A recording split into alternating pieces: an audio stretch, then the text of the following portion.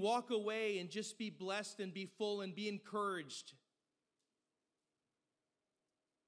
And yet you could come also to a Sunday like this once a year. And even if you heard the message this morning at sunrise service and come this morning and think, all right, we've heard this before. We know the story. You know, Jesus with his disciples, he did not hold back anything. In fact, he treated them and he called them friends, right? You remember that. He called them friends because friends are the ones who know, who are explain things. And that's exactly what Jesus would do. He would teach them things and then he would clarify. In other words, give them the interpretation or the explanation of the parables. He would do that with his friends. And with his disciples, he told them exactly what was going to happen. Listen, you know me, to speak plainly. I don't come with 3 points in a poem, right? That's not the way it happens. You know, we just go through the scripture and let it speak for itself and perhaps give it some clarity as we go to cross-references and we give it context. And it's got to be done in a way that is understandable, right? You can understand the deep things of God and yet not believe. Thank you. It's got to be a relationship first for you to know salvation and then desire a relationship. You see, Jesus spoke to his disciples, and he did not withhold from them the fact that he was going to Jerusalem. He was going to be persecuted, falsely accused. He was going to be beaten. He was going to be lifted up. He was going to be crucified. But that he would be also raised from the dead. And yet they missed it. We're going to read that this morning. They missed it. How much have you missed? If you've missed that, you've missed out on salvation. From that comes when you surrender your life to Christ, when you acknowledge that, what happens is you are happy. You are drawn to him by his kindness, by his grace that he's offering to you. You realize God has loved me that much. And all he asks of me is to believe on Jesus Christ as Lord and Savior. He's done it all. There's nothing that we can do to gain favor, or gain salvation, or a place in heaven. Don't miss the important details of the gospel. Jesus has risen. It is well with my soul. That's the title of this morning's message. Jesus has risen. It is well with my soul. I know some of you have brought baggage here. I know that you've been burdened. I know that some of you perhaps are even filled with pride.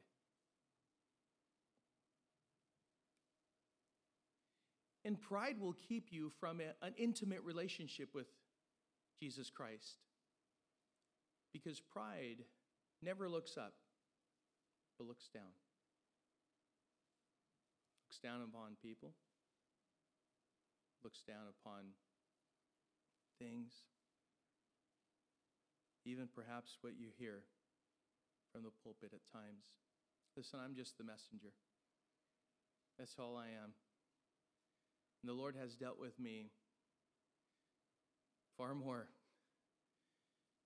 and well before he's going to minister to you this morning.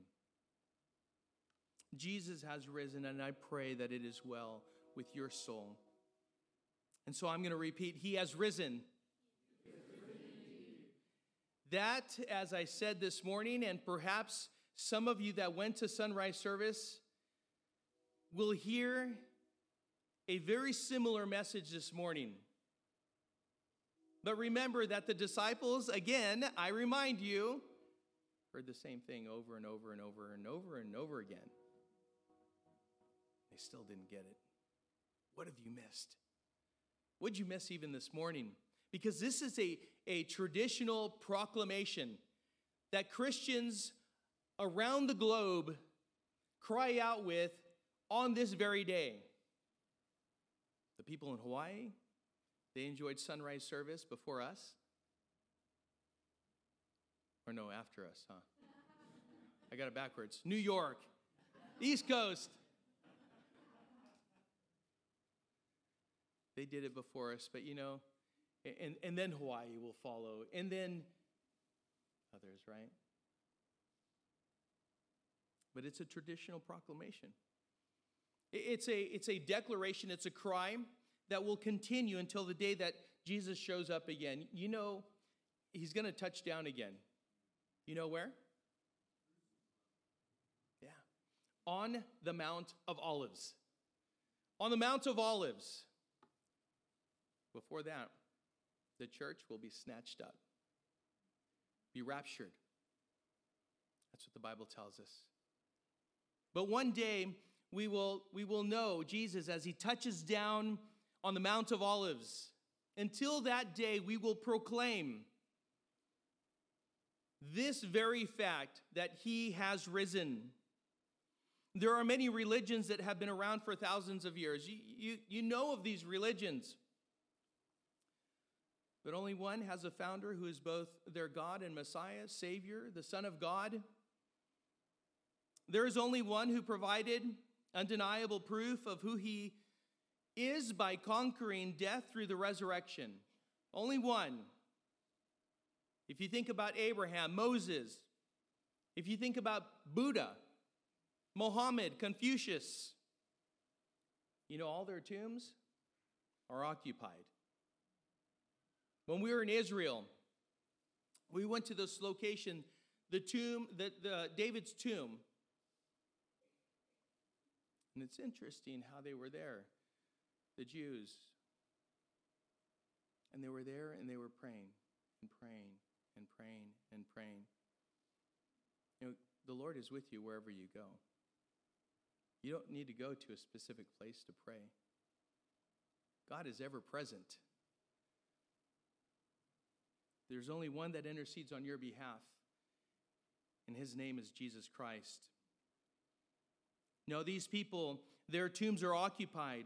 There's only one faith that claims that its founder is alive, having been victorious over the grave through the resurrection. No one has claimed to have seen Buddha after he died. And we know that tens of thousands of devout Muslims, even today, annually, go and visit Muhammad's occupied grave in Medina every year. Yes, today we celebrate the irrefutable resurrection of Jesus Christ. If you talk about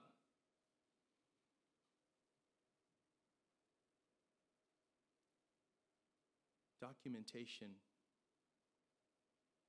there are about 1,000 times more manuscripts that preserve the acts and teachings of Jesus Christ in the New Testament than there are of other classical ancient works of historical figures who lived in and about the same time. And yet we don't question the veracity of those stories. The closest is Homer, whose Iliad is supported with 1,800 manuscripts.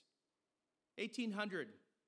But that doesn't even come close to the number of ancient manuscripts that support the authenticity of the New Testament. Try over 25,000. You see, the enemy is always going to try in some way, shape, or form to put some doubt into your heart. It's interesting how we believe people. We believe much that's on the internet, right? Why? And don't even take the time to work through due diligence and see if it's true or not. No, there's plenty of supporting documentation in regards to the veracity of the eyewitness accounts and the record that is found in the Bible. The resurrection of Jesus Christ was referred to 42 times in the New Testament. Jesus appeared at 10 separate times to his disciples between his resurrection and ascension. Sometimes to individuals, sometimes to groups. And at one point, he appeared to over 500 at one time. And you know what? No one contested, no one disputed. No one cried out, hoax. No one said, that's not true. There's no one who testified in contradiction to what everyone knew in that day.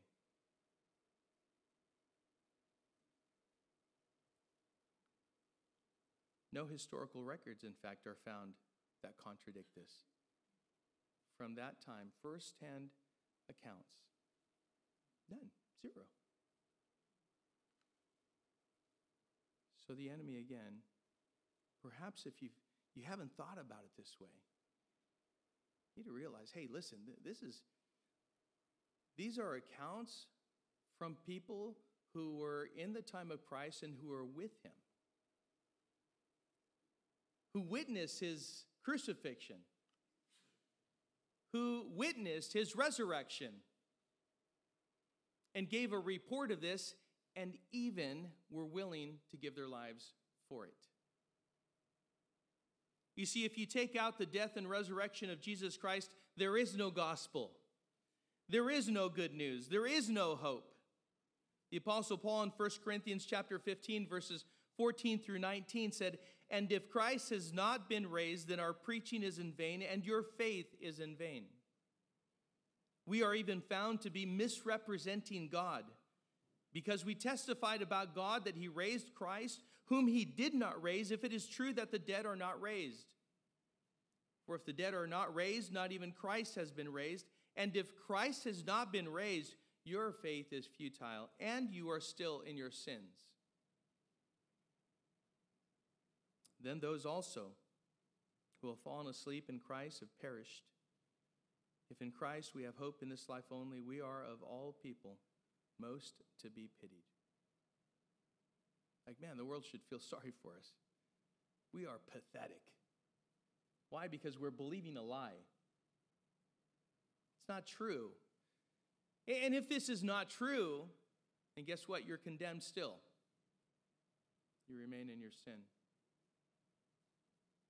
Your destination is hell. But it is true. That's the good news. Jesus has been raised, and he has ascended and is at the right hand of the Father. He is alive. Father, we ask your blessing upon this word that is spoken, Father, that as we read your word, that it would penetrate our hearts.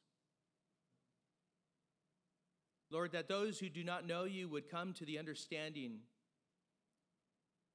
and desire to surrender their lives to you. Because everyone who calls on the name of the Lord Jesus Christ shall be saved.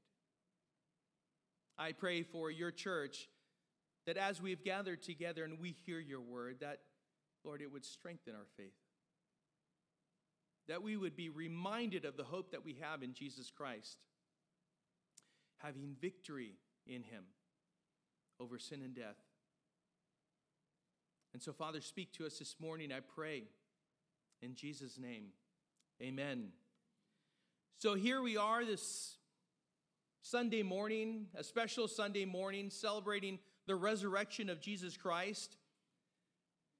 And according to all four Gospels on Sunday, toward the dawn of the day, we know that Mary Magdalene and Mary, the mother of James, came to the garden tomb. And you know they found it empty. As soon as they got the news, as soon as they saw the empty tomb, they were told from two different messengers to go and tell the disciples, and they did. News got out immediately. The disciples were told that the tomb was empty.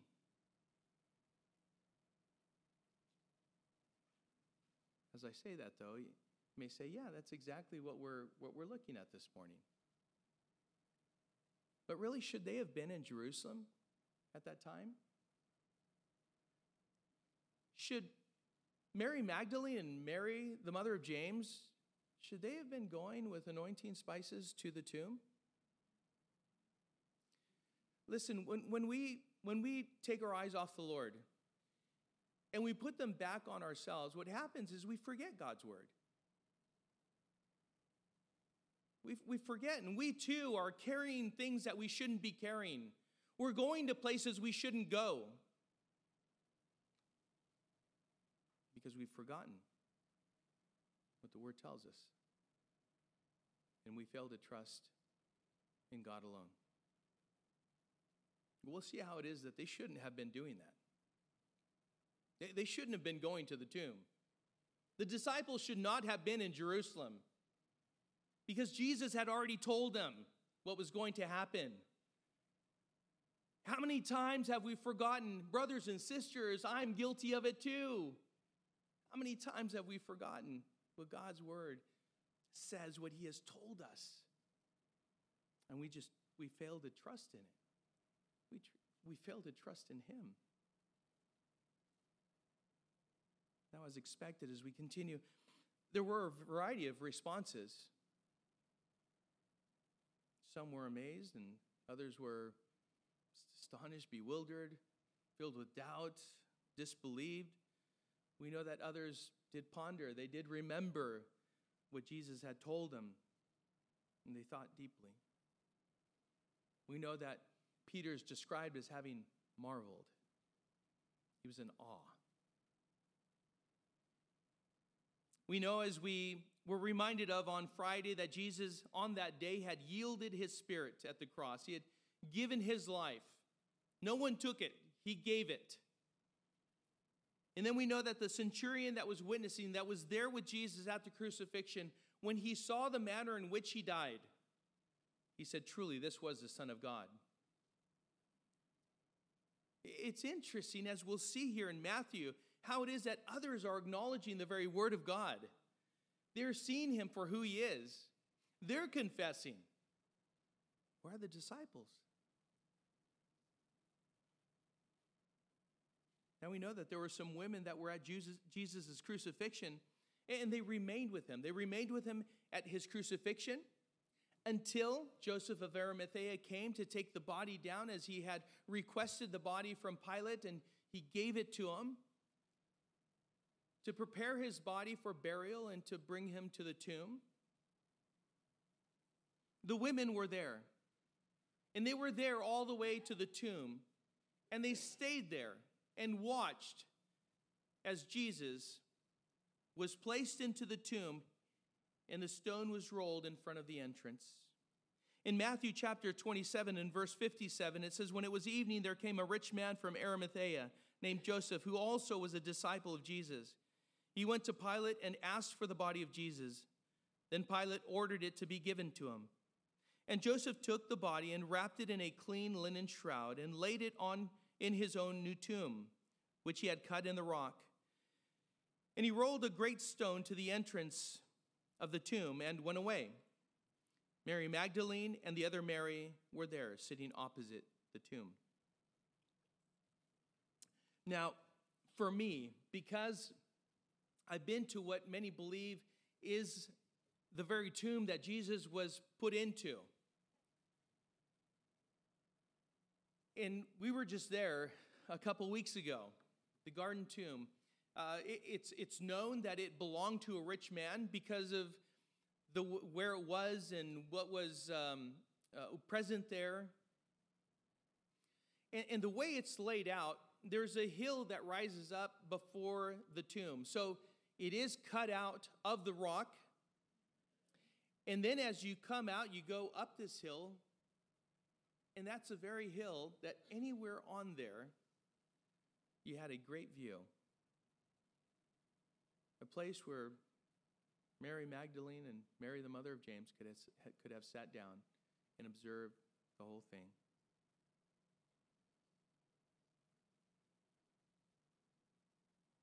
Well, Joseph asked for the body of Jesus. Pilate gave it to him. Now Joseph and Nicodemus, as we know, prepared the body as best as they could, wrapped it in a linen shroud, and placed Jesus' body in this tomb. And they rolled a great stone to block the entrance. It's a very heavy stone. This was all witnessed by Mary Magdalene and the other Mary. On Saturday, the next day, for us as Christians, it's a quiet day. But it wasn't quiet in Jerusalem. Because on that day, the chief priests and Pharisees wanted to make sure no one stole Jesus' body. This is interesting what they acknowledged. And we're going to read it here. But they acknowledged, they understood, they knew what Jesus had said. They wanted to make sure that the body of Jesus was not moved by anyone. They wanted to make sure that Jesus' disciples didn't come in the middle of the night, steal the body, and then claim that Jesus had risen from the grave, just as he said.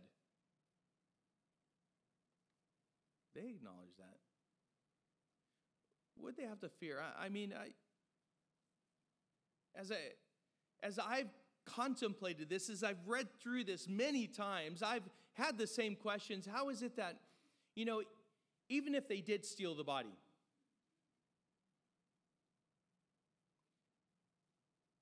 you had to prove that he's alive in some way, shape, or form, right? You can't produce a corpse and say, well, he rose from the grave. Well, no, you pulled him out from the grave. That's what you did.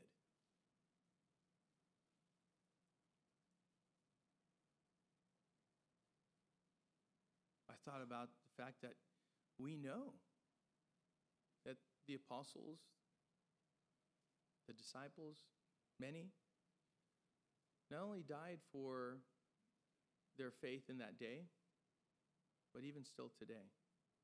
But why would they, in that day, die for something that's a lie? I wouldn't. I'd be upset. I don't know about you, but I'd be upset if what I was told was not true and it wasn't proven. 3 days later, he didn't rise. He wasn't raised from the dead. He was still dead. He's not alive.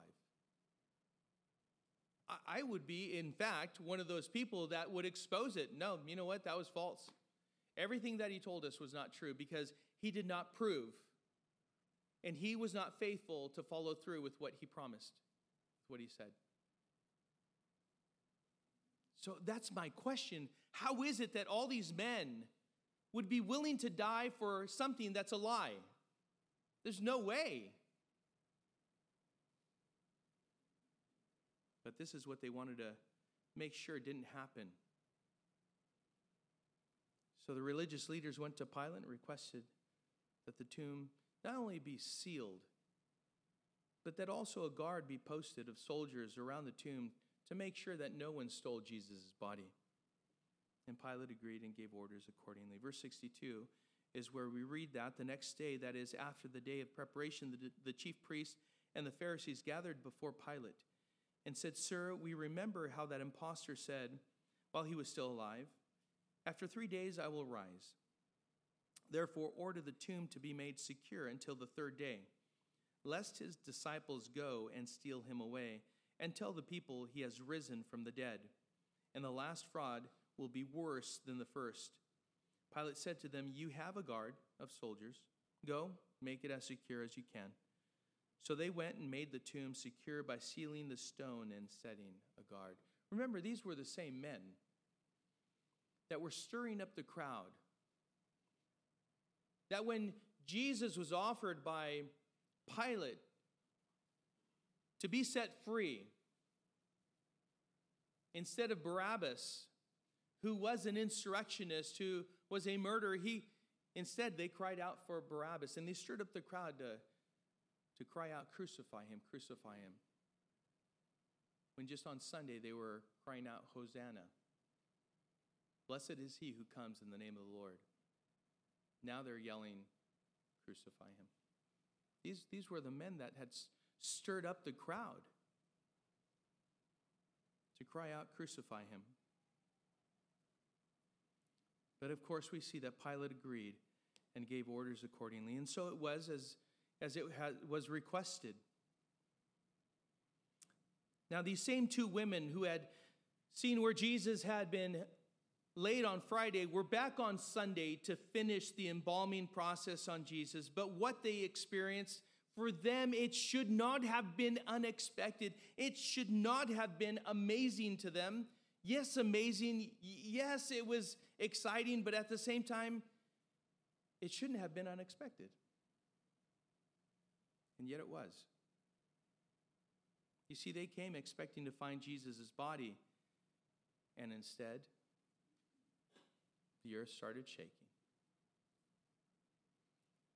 It says there that there was an earthquake. An angel came to roll away the stone and expose the empty tomb.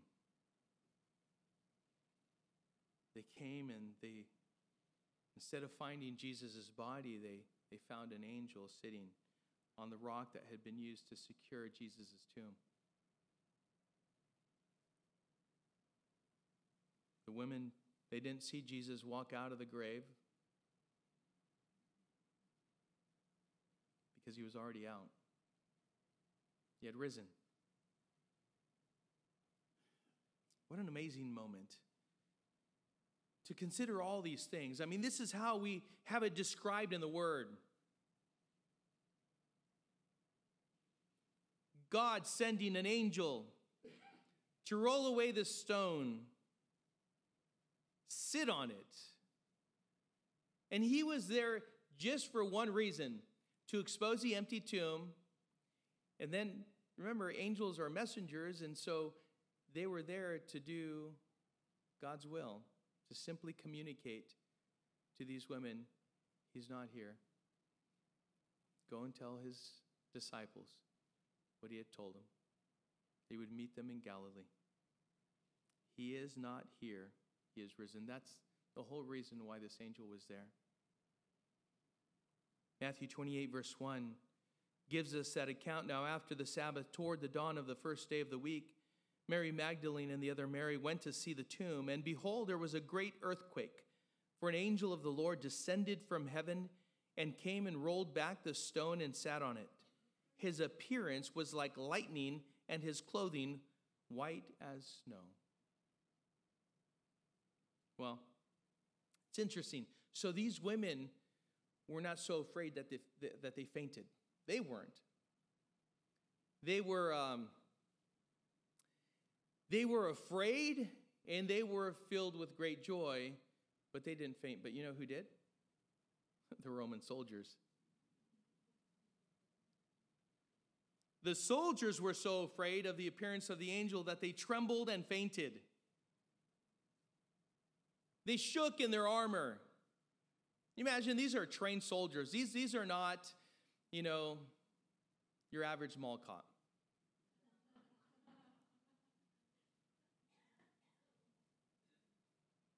These are trained. But they shook in their armor at the sight of this angel. They trembled and they fainted. Of course, there's no way that they wanted to go back and tell everyone, especially their commander. We were so afraid that, you should have seen this guy, right? I mean, he was clothed in white, so pure that it was like lightning. And the earth shook. They're like, yeah, okay. And you what? You fainted? And you let all this happen? Well, that's what happened. This is the report that was brought back.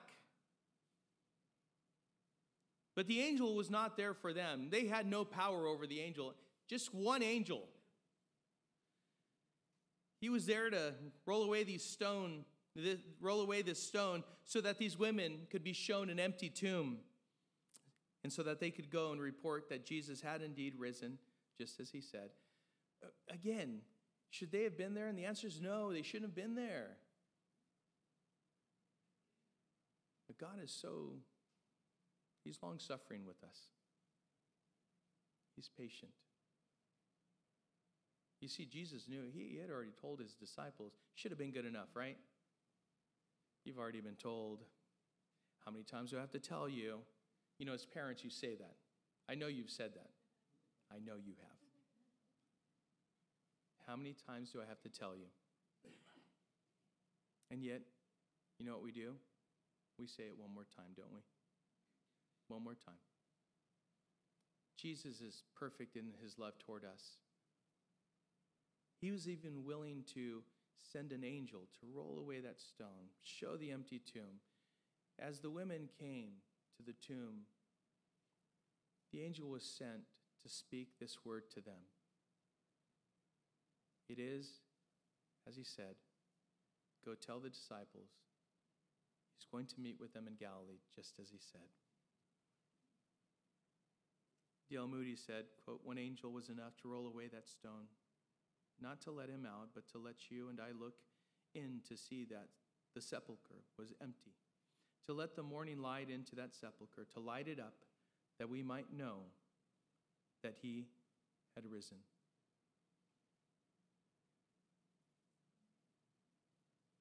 This is the account of what was just explained. Verse 4 of chapter 28 of Matthew says, and for fear of him, the guards trembled and became like dead men. But the angel said to the women, do not be afraid, for I know that you seek Jesus who was crucified. He is not here, for he has risen, as he said. Come, see the place where he lay. And so these women were shown an empty tomb, and then they were told to go and tell Jesus' disciples that Jesus would meet them in Galilee. And they were filled with fear and great joy. You know, and I think about this, you know, this mixture of emotions, right? Fear and great joy, right? Fear will paralyze you. It puts you in a state of just incredible personal heightened awareness. You're in a fight or flight type of a mode. But for them, they were in that place, but at the same time, they were filled with great joy. It's like, which one is it? Like, afraid, or are you like, man, I can't believe this is going on? It's like, oh, but oh my God, did you hear, did you see, did you feel? The tomb is empty. But oh, that's God. He is who he said he was.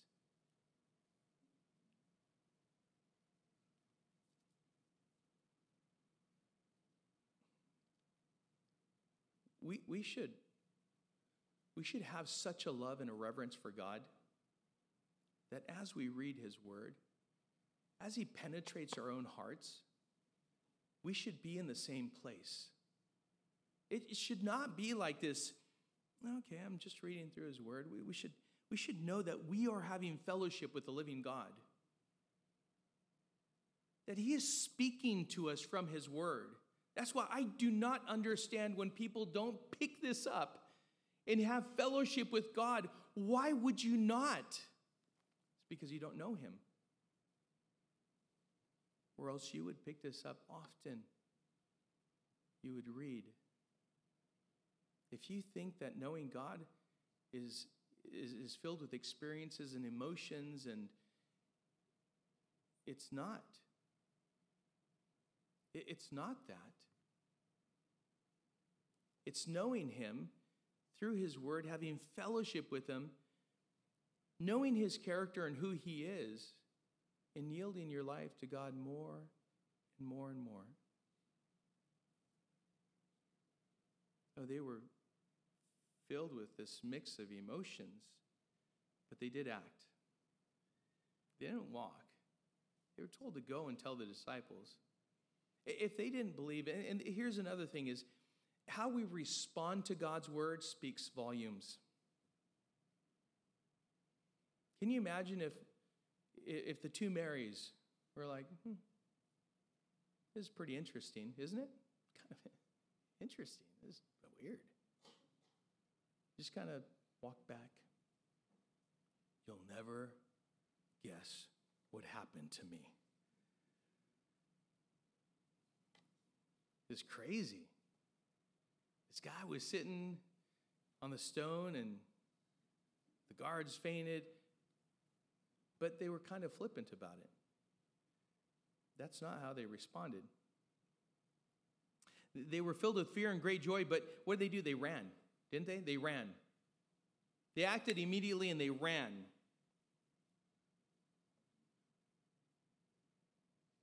We need to think about at this time, as they were running toward the disciples, we need to also think about this fact. Jesus had told his disciples that he would be crucified and be raised from the grave 3 days later. He had already told them. And it happened just as Jesus said and the prophets had foretold. These women, yes, indeed, they experienced feelings they've never felt before, they've never experienced before, fear and great joy. Because when you realize that God is faithful and he can be trusted, his word can be relied upon, and you see his word active just as he said, it should fill each and every one of us with great fear and great joy. Proverbs 9:10 says, the fear of the Lord is the beginning of wisdom, and the knowledge of the Holy One is understanding. Fear because he is God. We acknowledge that. We realize that. So it is God himself who is speaking to me, who gives me this word. And at the same time, great joy because we acknowledge and we realize he's my God. He's my Savior.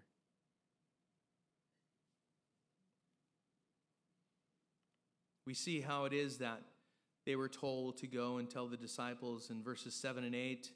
It says, then go quickly and tell his disciples that he has risen from the dead, and behold, he is going before you to Galilee. There you will see him. See, I have told you. So they departed quickly from the tomb with fear and great joy and ran to tell his disciples. And so the women left at once. And while on their way, you see, they were obedient. They were obedient to the word that was given to them by the messenger of God to go do this. And as they were going to tell the disciples, it's there that Jesus himself met them. Not only were they shown the tomb where they saw Jesus' body being placed and the stone rolled in front of it, but now they see the risen Christ himself.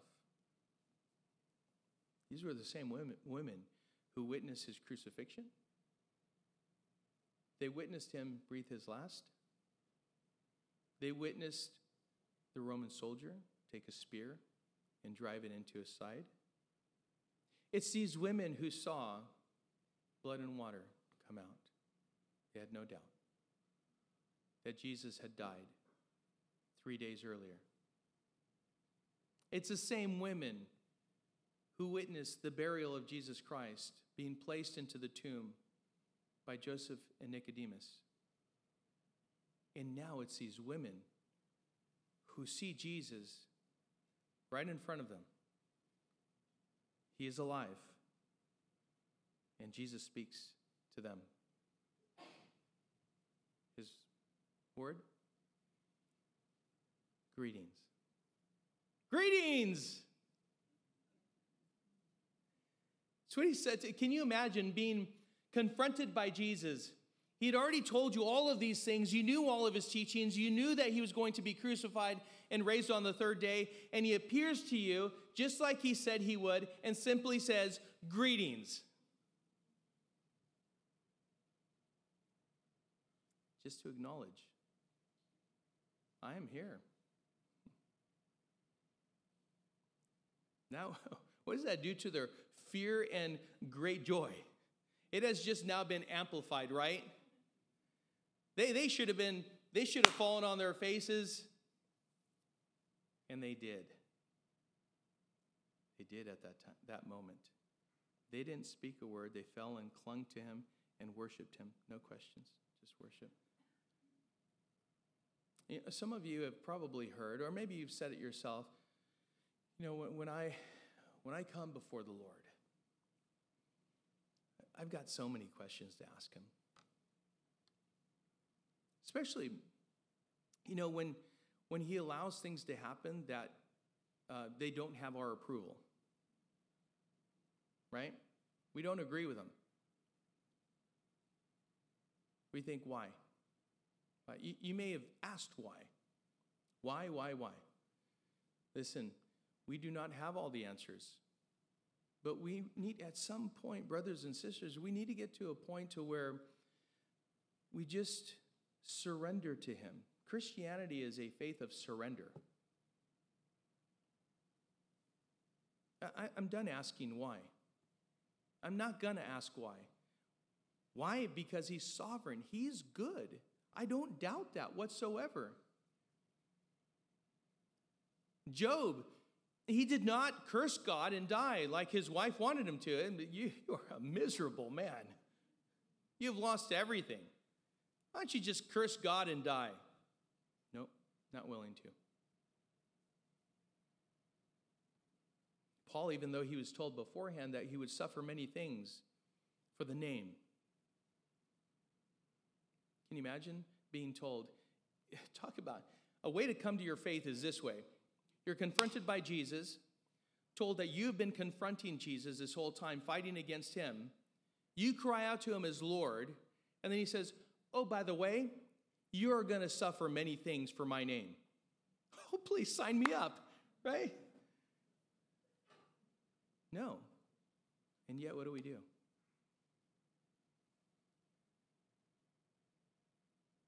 We get so mad, so angry, so bitter because God allows certain things to happen in our lives. Listen, I believe we're going to be just like these women who were confronted by Jesus in that day.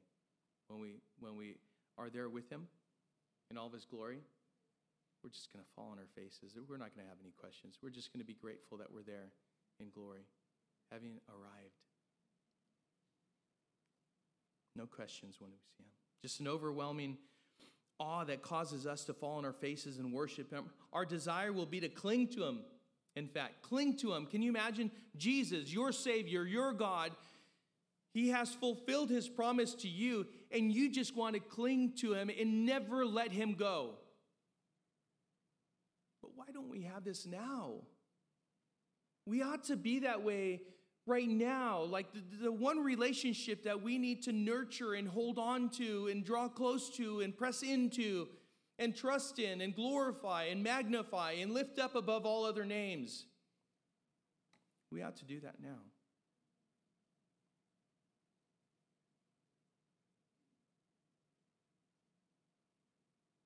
Jesus told them to not fear and go, to do what the angel had told them to do. Tell the others and have them go to Galilee where he said he would meet with them. You know, he had told them this before. Remember, I told you we miss things. We miss things. We don't think about it. He had told them in Matthew chapter 26 and verse 30, it says, and when they had sung a hymn, they went out to the Mount of Olives. Then Jesus said to them, you will all fall away because of me this night. For it is written, I will strike the shepherd, and the sheep of the flock will be scattered. But after I am raised up, I will go before you to Galilee. Yeah, told them. Jesus met the women on the road as they acted on the word of God that they had received from the angel. And Jesus said he would meet his disciples in Galilee. They should have already been there, 80 miles north. They should have been running to Galilee after his crucifixion. Should have been running. Because it was according to what Jesus had told them, as we read in Matthew 26, verses 30 through 32. Verse 9 says, and behold, Jesus met them and said, greetings. And they came up and took hold of his feet and worshipped him. Notice they weren't standing. Grabbing hold of his feet. worshiped him. Then Jesus said to them, "Do not be afraid. Go and tell my brothers to go to Galilee, and there they will see me. Just as you are seeing me, they will see me." Same. Jesus proved that he had conquered the grave by appearing to his disciples. As I said at the very beginning, he appeared to individuals, small groups, and then, of course, a larger group with which there was over 500 at one time. He did this over the course of the 40 days from the time of his resurrection to the time of his ascension. So we know the women did go and tell the disciples. We know that there were mixed responses by the disciples. Perhaps you can relate to some of these responses to what they were told. Some believed without full understanding. Others received the news with gladness. Others, we know that Thomas received it with doubt. And yet when Jesus appeared to him and showed him his wounds, he was in awe and called him Lord. Others were humbled, and still others were slow to believe. They went from slow to believe to burning hearts. The two disciples on the road to Emmaus in Luke chapter 24. In fact, in Luke 24, verses 25 through 27, it's the account of these two disciples that were met by Jesus after his resurrection. And it is written, "O foolish ones and slow of heart to believe all that the prophets have spoken." This was Jesus speaking to them. "Was it not necessary that the Christ should suffer these things and enter into his glory? And beginning with Moses and all the prophets, he interpreted to them in all the scriptures the things concerning himself." Pointing to himself. If you think the Old Testament doesn't contain Christ, it's from Genesis 1:1 and all through Revelation. All the way through. As these two disciples were getting close to the village that they were going to, they urged Jesus to stay with them. He did, and as they were eating, their eyes were opened, and they recognized who was before them. May our eyes be open to recognize who is before us, what he has spoken, and that he is faithful. He is trustworthy. Salvation is known in Christ alone, by grace alone, through faith alone. Luke 24:32 says, "They said to each other, 'Did not our hearts burn within us while he talked to us on the road, while he opened to us the scriptures?'" Can you imagine realizing it's Jesus, but their hearts were burning already? Do you get excited when you see scripture, when you're studying, when you're just reading through and then God reveals something to you? What he does is he sheds light on it and gives you understanding, and you think, wow, isn't that exciting? Y'all here?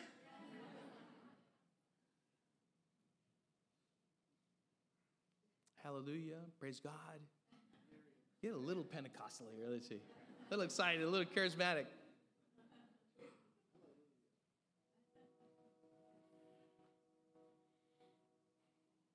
Their hearts burned within them.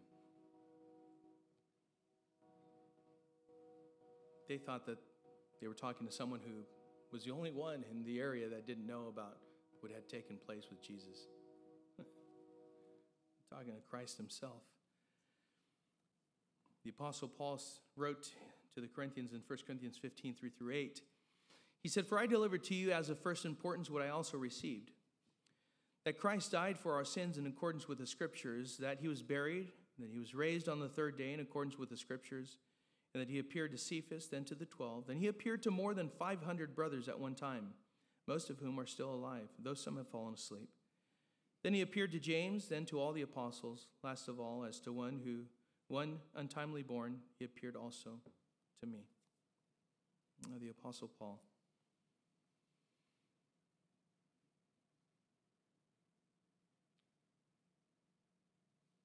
Other than Christ, I look to Paul, I do, because he looked at himself and he described himself as the chief of all sinners. He was a man who said, "I have not yet attained." said he had learned to be content. He was a man who knew that to live as Christ and to die as gain. He knew that his only purpose for still living, still having breath in his lungs was for the benefit of the church, for the benefit of the brethren. He was there to serve and to sacrifice and to give himself until the very last to the glory of God who had saved him. And he had this to say. It was true. It was all true. Let me ask you this. As we know Jesus has risen, is it well with your soul? Does your heart burn within you when you realize that all that you've heard about Jesus Christ is true? It should cause you to take a deep breath and just... I remember that peace that I first experienced when I realized that through Jesus Christ, he took all my filthy sin, the very sin that had condemned me to eternal hell.